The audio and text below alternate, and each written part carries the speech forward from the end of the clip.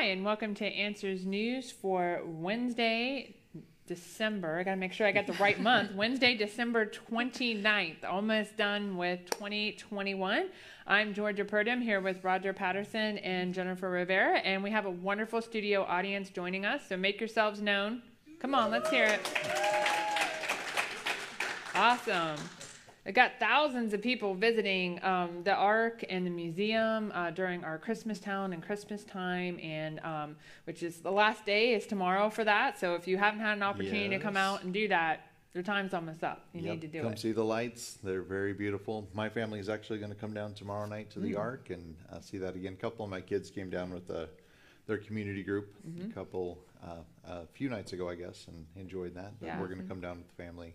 It's really spectacular. We've had abnormally warm weather here, so you don't even have to worry about the cold that much, so that's nice. So take advantage of that. All right, we have a couple of things before we get started here. So we are hiring, right? So seems like we're always hiring, but we're gearing up. Actually, the winter months provide us with a chance to really gear up and get our staff, any new staff, trained for the coming busy season in the summer and in the spring. And so if you're looking for a job and you might be interested, you need to go to answersingenesis.org/jobs.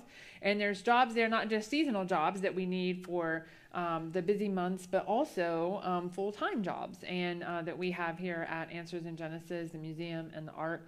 So take advantage of that.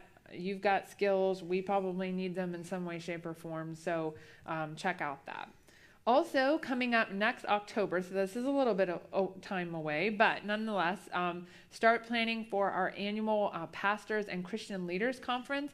Next year's theme will be a culture and church in crisis. And so we've certainly experienced that a lot over the last couple of years. And so we'll have Owen Strand, and we'll talk about some of his stuff a little bit later. But we also have, it's one of the Kendrick brothers, and I can never remember which one it is. It's either Stephen or Alex. So they do the famous movies like War Room, Overcomer, and those type fireproof movies. He'll be here. I think that's Alex speaking. And so Ken Ham. So join us for that October 4th through the 6th, 2022. We already have registration live online. All right. So I see people getting on here. I saw someone from Switzerland, which is pretty cool. So lots of people joining us from all over the world. So. Okay, so our first article is always kind of a fun article because the news is always so super serious, and so we want to have something fun. So they have found a millipede that actually breaks the world record for the most legs.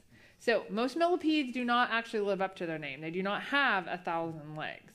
But this guy has over 1,300 legs. Up to this point, the most legs that have ever been discovered on a millipede are only 750, so they're not truly 1,000 legs. But millipedes have, each body segment has a pair of legs on each side, so 4 legs per segment. And centipedes are different. They only have a pair of legs on each segment, so only 2. And these guys grow new segments each year, so they get longer each year. And every different species grows at a different rate. And we can look at each species and tell, compared to one another, how old they are by the length of them. So these guys grow deep in these subterranean tunnels and caverns, and they're very long and thin, kind of fragile little creatures. And they found them in Australia in old boreholes of mines where they've done boreholes to test for different metals and find those things. And quite amazing. So scientists are looking for things in interesting places where we wouldn't be able to normally explore and go find things, and they found these very cool creatures. It's kind of neat because they planted leaf cutting and vegetation down in these holes to kind of draw the the millipedes, and just kind of test and see what was down there, and that's how this discovery was made. But I'm going to be honest, if I saw that thing, it'd be dead. Jennifer does not like insects. Okay. Sorry. I think they're so cool. I love finding these things out in the woods, and I love to do this. I'll be out hiking with my family and stuff. I stop and take little videos, and then I'll do them for little things for unlocking science. I make little videos for that for my science show. So super cool for me. I love doing this kind of stuff. This was found 200 feet below the Earth's surface. So this thing is like really, really far down there. But again, it's part of the circle of life, right? The cycle of life, because it's breaking down things that are there in the rock layers and recycling those nutrients so they can be available to other things. And so it's an important part of the design that God has put on this earth to be able to make life possible. Because if we didn't have organisms like this, the nutrients would just go in the soil, but they wouldn't be available to us. They wouldn't be in a form that could be brought up again by plants and animals that eat the plants. Imagine how high the leaves would be piled up. Every year they'd fall off the trees and just keep piling up and piling up and piling up because we need organisms like this to keep recycling all those things. So really cool. Maybe we'll find even bigger ones now. That'd be neat. Okay, fact check. Facebook fact checks are opinions, not facts. Now, that can't Shocker. be true. I know that this can't is be true. Wait a Don't minute. believe that. Yeah, because most of us have posted something on Facebook in which we're like, why are they putting that little fact check thing by it, right? And so we all have known this, but now it's officially on record with Facebook, who's now calling themselves Meta. I don't know when the official name change occurs, It but was a month or yeah, 6 they'll be weeks known ago as or so, Meta. But they said the labels themselves are neither false nor defamatory. To the contrary, they constitute protected opinion. Yeah. So now and we they're have an official. protecting themselves by a third-party source that they have doing the supposed fact checking, so that if you try to, bring a lawsuit against Facebook, like in this case, then they're saying, well, we didn't fact check that. We had this other organization do it, and they do it for us. Yeah, so this came out in a lawsuit that was brought by John Stossel, and in the reply to this lawsuit, they claim the labels themselves are neither false nor defamatory. To the contrary, they constitute protected opinion. And they were actually given by a different company, Climate Feedback, and these claims were made by this third-party organization and then placed on these posts that John Stossel had posted. And so Climate Feedback is not part of Meta or part of Facebook, and so they can't be responsible for them. They're an opinion piece made and placed on there by this other group, Climate Feedback. And so now Facebook isn't responsible for them, even though it's a Facebook fact check. And so there's got to be some layer of accountability here, because they're the ones who are putting this into their algorithm and they're posting it onto these posts. And so there's some level of responsibility here. But here we have a legal document that says these are protected opinions. So every time we see these things pop up now, the Facebook fact checks are really just opinions. Well, and everybody, even the fact checkers, are going to have worldviews and they're going to have biases. And Wait a minute, you mean everybody has a bias? Everybody has a bias. Everybody has a worldview, including the fact checkers. And most of the fact checkers groups that they're using are liberal media organizations and nonprofits. They're not anybody. They're typically not people that most conservatives would be in agreement with. And so they're definitely doing this in a very one-sided manner. But at least now we have it on record that they're doing that. And again, it's another example of sort of this idea of false media, that we really need to be watching out for, and we need to be really checking the facts ourselves, right? Not depending on other people to do that for us. Okay, somebody on here said, hello from the frozen state of Washington. So Washington, on the other hand, that part of the country is having very, very cold weather, which is abnormal for them, while we have the very, very warm weather. So we've got people joining from Ohio and Alabama, and someone says saludos, so somewhere in Latin America or somewhere, and Alaska. I suppose they're a little colder than us, though not always. Yeah. All right. Governor Kristi Noem on new bill to protect girls' sports. This comes down to fairness. So I had just seen someone on here that's from South Dakota. So this is your governor in South Dakota. And so she's spoken about this before. She's kind of actually flip-flopped on this quite a bit. So I'm glad to see that she has decided that this is, hopefully, she won't flip-flop anymore, that basically in order to have fairness in girls' sports, we cannot allow biological males to be in girls' sports, which should be common sense, right? Yeah. I mean, but it's not. And Yeah, That kind of sounds like science to me. It really does. Bingo. This has popped up again with a swimmer recently who's been competing in, I believe it's the University of Pennsylvania, by the name of Leah Thomas. But this is a male athlete competing in women's swimming who totally blew away the competition.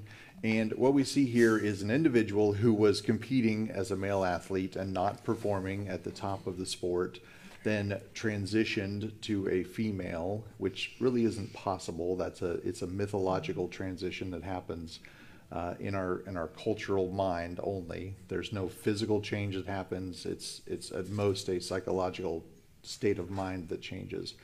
And now this individual is competing and winning at these female sports. And it's bringing to the front this idea that individuals who grow up, who physiologically are males, have the advantage in sports of having a body that's grown with all of the male hormones, especially testosterone, the physical structure of bones and muscles and lungs and heart that develop that way. They have that advantage physically over women. And that's the fairness issue that Governor Noem is calling out here. Mm-hmm. As you were saying, it's really not about the fairness, right? I mean, we would like to see fairness because women have, made long strides in trying to, have their own sports arena and have those opportunities to excel in their area. But it's really not about the fairness, right? It's really about just biological gender and science and God's design. Well, and I always say this with this particular area of dealing with the transgender issue is, it's very anti-science. Like they accuse creationists, people that believe in biblical creation, as being anti-science. But they're the ones that are really being anti-science, right? They're saying it's possible for a girl to become a boy and a boy to become a girl, and that we're just supposed to recognize that and be okay with that. And that is not scientific at all. And it's not how, again, God designed male and female, separate, right? Both in the image of God, but separate and distinct and different for a reason. Yeah, and we love to promote resources here because our ministry is about equipping the saints and helping you understand all these issues. One of those resources we would definitely recommend is the Gender and Marriage War. This book deals with a lot of those issues in our culture, gives you a biblical framework to start thinking about those things. We'd love for you to get a hold of this and help you think through a lot of those issues as you face those things in the culture, in your family, in your schools, in church, all of those different avenues that you're going to come across those things. It's not a controversial title at all, so we'd like to do that. All right, water detected below Martian surface, researchers say. So this was done by the European Space Agency and the Russian Space Agency. They have an orbiter there called the ExoMars Trace Gas Orbiter. And it has the ability to detect hydrogen, and it has done that in the uppermost meter of the plant's soil. And assuming, and this is still an assumption, so assuming that hydrogen that they see is bound into water molecules, then they have found a significant source of water, not liquid water, it's probably in the form of ice, but on the surface of Mars. Yeah, the specific instrument that's used here, I love the names people come up for these things. It's the Fine Resolution Epithermal Neutron Detector, or FRIEND. So it's detecting neutron emissions in the surface of the planet, and it's detecting hydrogen. There's no doubt it's hydrogen, and it's probably a chemical signature coming off of a large amount of water. We know that there's likely water on Mars. It's probably, most of it's in the polar caps at the extreme north and south end. And we see these large canyon structures and other features that are on Mars that were likely caused by water flows at some point in the past. But the whole point from the naturalistic evolutionist perspective of finding water is where there's water, there's life. There's life, and that's what they're looking for there. What is really neat, though, is the canyon where they have been studying this is humongous, right? It is much larger than the Grand Canyon. And having been to the Grand Canyon, you stand there and it's like, this is just so amazing. This is the size of Netherlands. I mean, you can't even imagine the massive. It'd be really neat to explore it, though, and hike through that and be really interesting to see.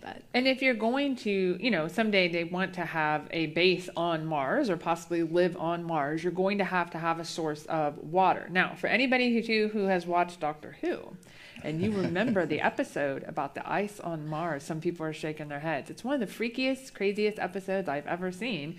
But it's cool, right? And they say, don't drink the water on Mars because it would be bad for you in so many ways. But nonetheless, we're not talking about science fiction here. And it is going to be useful if you want to live there someday. You're going to have that, a way to melt it and be able to drink it, obviously. But again, water does not equal life. Just because you have water doesn't mean you're going to have any life there.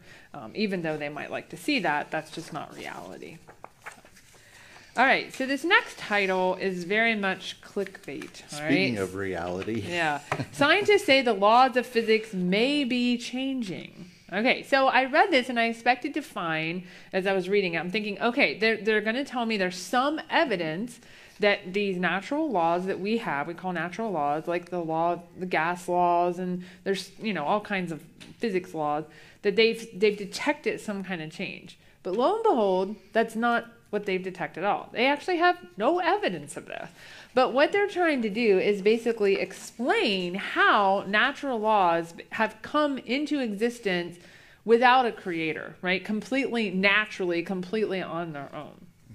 And one of the problems that the naturalistic explanation for the origin of the universe has is the Big Bang model has these problems with how did this cosmic egg or this singularity, whatever phrase you want to use to describe it, how did the laws of physics as we know them now work back then? Because all the matter and energy is compressed into this infinitely fine point. We can't have the laws operating in that space as we have today, and time couldn't have existed. All these contradictions start to happen. So the laws of physics must have been different then, and they're not the same now. Could they have changed in the past? Or are they changing in the future? But if they're changing in the future, then that means science isn't going to be possible in the future, and we don't know now what we know then, and all these conundrums start to happen. So for the naturalists, this is a real problem. So what these scientists are really doing is they're developing some philosophical thought experiments and trying to understand all of these pieces. So let me read this phrase here. We ask whether there might be a mechanism woven into the fabric of the natural world by means of which the universe could learn its laws. If something's going to learn, it has to be conscious. It has to have some sentient being there. And that means we're not really dealing with naturalism here. We're dealing with some type of pantheistic religion. So they're giving these traits, this ability to learn, this sentience to the universe. So we're really stepping out of the realm of science here and moving into philosophy. And frequently we talk about the difference between historical science and observational science, and this is far outside the realm of observational science. Completely unobservable, it's not testable, there's no way to verify anything they're talking about in this article. And when they talk about that mechanism that they're looking for, it's so clear to see if you just look to God's Bible. The scripture tells us clearly that we have a lawgiver who put these laws in place, and that's why we have scientific laws. We can trust those laws, right? They're orderly, and we can expect certain outcomes from that. And it's just evidence that we do have a creator, and that's kind of what they're looking for, is that source of intelligence and this living thing. And it's impossible. Even Romans 1:20 says we can know God through what he has created. They're looking at this and saying there has to be more than this, right? That's what but they're trying to explain it completely naturalistically. But I see this all the time in nature programs because I'm a nerd. I was watching a program about fungi the other day.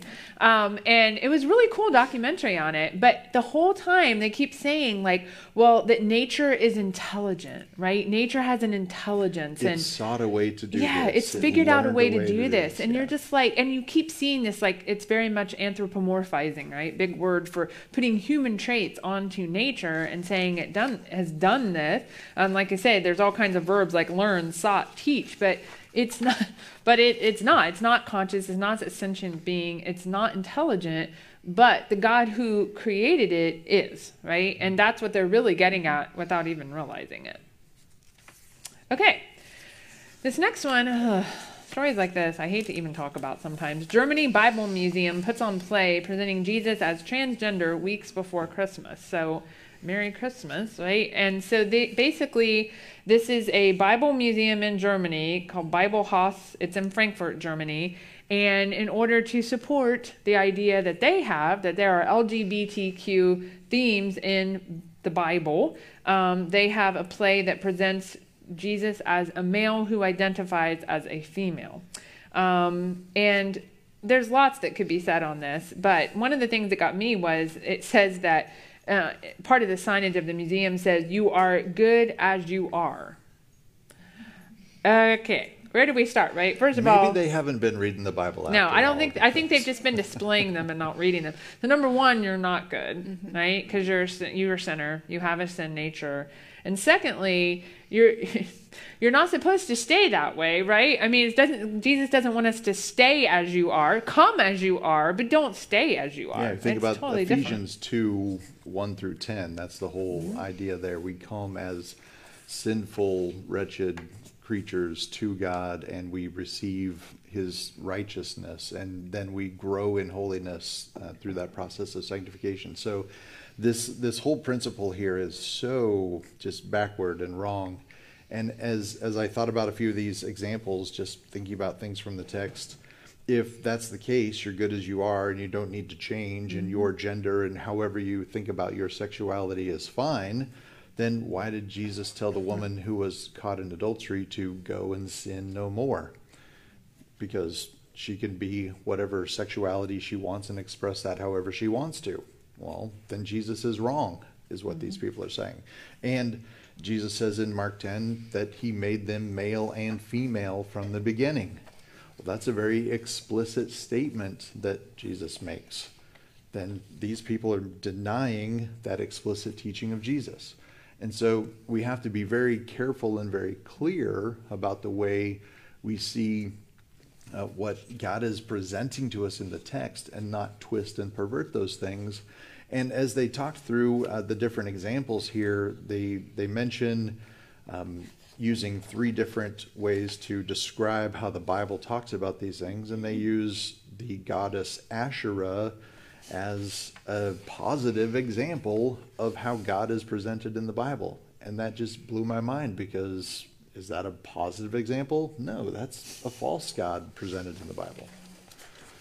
Then they go on to talk about the next example they used was of a total blasphemous idea of the individual who wrote this play saying, using the idea, what would Jesus do?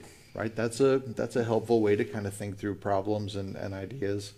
And this individual who is a transgender says, well, what would Jesus do if Jesus came back to earth now and was me, a trans woman?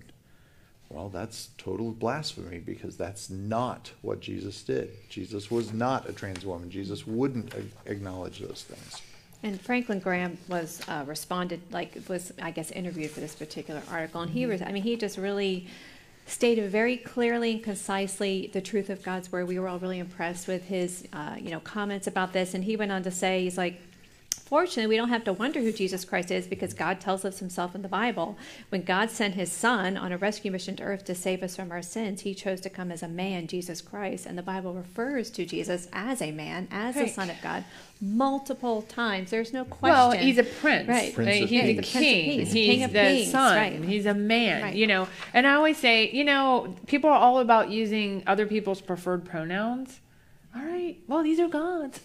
I mean, but people don't want to do that, right? They don't want to use what God's gender, again, calling it this by their terminology. Using their terminology, his preferred pronouns and his gender identity. Why can't we do that when it comes to God? They have to morph it into what they want it to be.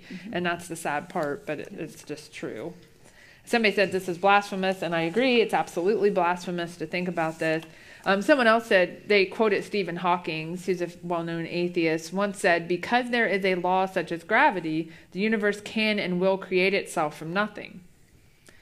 But the law of gravity is something, so it's not creating it from nothing, right? It had to exist in the first place to be able to happen. So he's refuting his own argument by acknowledging there was something there in the first place. Yeah, self-refuting argument there. Okay. Did monkeys really sail the oceans on floating rafts of vegetation? Yes, that sounds like a really cool movie. Well, it's true. And I mean, whether we're talking about monkeys or what organisms that we're talking about here. But so the problem in evolutionary thinking is, how did animals get from one place to another, right? How did they get to all these different islands and places? And so one of the ideas that has been brought up is these floating rafts of vegetation. And so They actually observed one recently in which it had monkeys on it near Colombia. And they've observed them in other places as well. I think you said there's one up in Michigan somewhere. So they do have these vegetative rafts that can support life on them. So these animals can get from one location to another. So they're saying that gives more credence to the idea that this could have happened. Yeah, well, think about something like the Galapagos tortoises. Those things cannot swim. So how did they get to these islands that are 100 miles off the coast of Ecuador? And we have similar things in other island positions. Think about the island of Madagascar off the coast of Africa, and Sri Lanka off of India. All these different places where we find these animals. And there are these patterns where the animals on the mainland tend to match the animals that are out on these islands. And vegetation as And well. vegetation Right, not as just well. animals, but vegetation. So how do all these things match up, and how do we explain how they got there? Now, as biblical creationists, we have to be able to explain these things as well. Yep. And understand how these things happen. So from the evolutionary perspective, they're looking at these things happening over the span of hundreds of millions of years. And in this article, they go to talk about how people originally didn't have the idea of a continental drift of the plates moving around and those things shifting, and now they've added that into their explanation, and thinking about how these mats could move and how there's historical examples of that. As we consider this from the biblical perspective, we would look at all this transition happening just in the 1500 years or so since the flood, and we would have to explain all of that transition in that time. And so you think about the flood and all of the vegetation that would have been ripped up from the original creation. There's a lot of opportunity for these giant mats of vegetation to be floating around. Animals could be still, even after they get off the ark and they're moving around, there's still lots of logs and things floating around. There's opportunities for them to be moving on those. We see ocean currents moving around. So there's this idea of these floating log mats as a way for animals to be moving around has been part of that biblical model of animals moving to these distant islands from very early years in the creation model.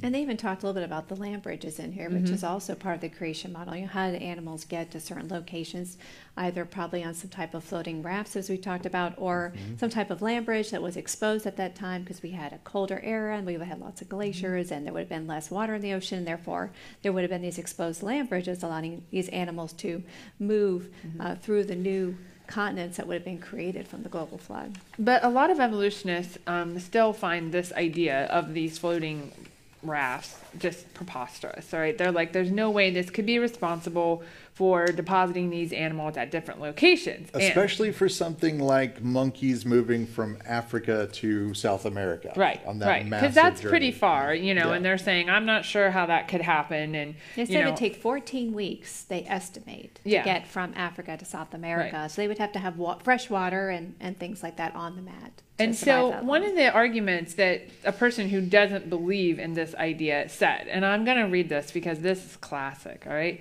We're told that what is impossible is made possible by millions of years. This is like saying that if we throw ourselves from windows for millions of years, maybe somebody can fly. Piling up impossibilities and figuring that what we end up with, that we end up with a possibility statistically makes no sense. Yeah. Haven't we been saying this for many, many, many millions Oh, of my years, I think, goodness. right? I'm using that quote in the future. Because this is the type of argument we've used for things like mutations adding up to create new genetic information and creating new organisms. It's the same type of logic that we've said doesn't work to explain molecules to man evolution. And here, this evolutionist is making the argument against his own worldview, and he doesn't even realize it. And they've published it for us, and now we can use that's it nice. against Yeah. them. Because, I mean, they would say, I mean, they believe that dinosaurs evolved into birds. So they do believe that over millions of years that something that couldn't fly could then fly because it evolved that ability. I mean, they actually believe that. And so this is, like we said, when we all read this, we're like, what? That's awesome. Like, they just said that, you know, and talking about this, which is much more plausible, this idea, than the idea that, you know, again, mutations and all of this information could just be created out of nothing, basically, and give you these new organisms. Yeah, so it's likely a combination of mats and land bridges and yeah. people moving animals around, lots of things involved in that transition. And we have a great book if you want to learn more about this particular idea. It is in our book, A Flood of Evidence, which is a great sort of Q&A on Noah's Ark and the flood. So if you want to take home a good book talking about a lot of things that you saw on the Ark and here at the Ark Encounter today, if you're joining us here in the studio audience, this is a great book to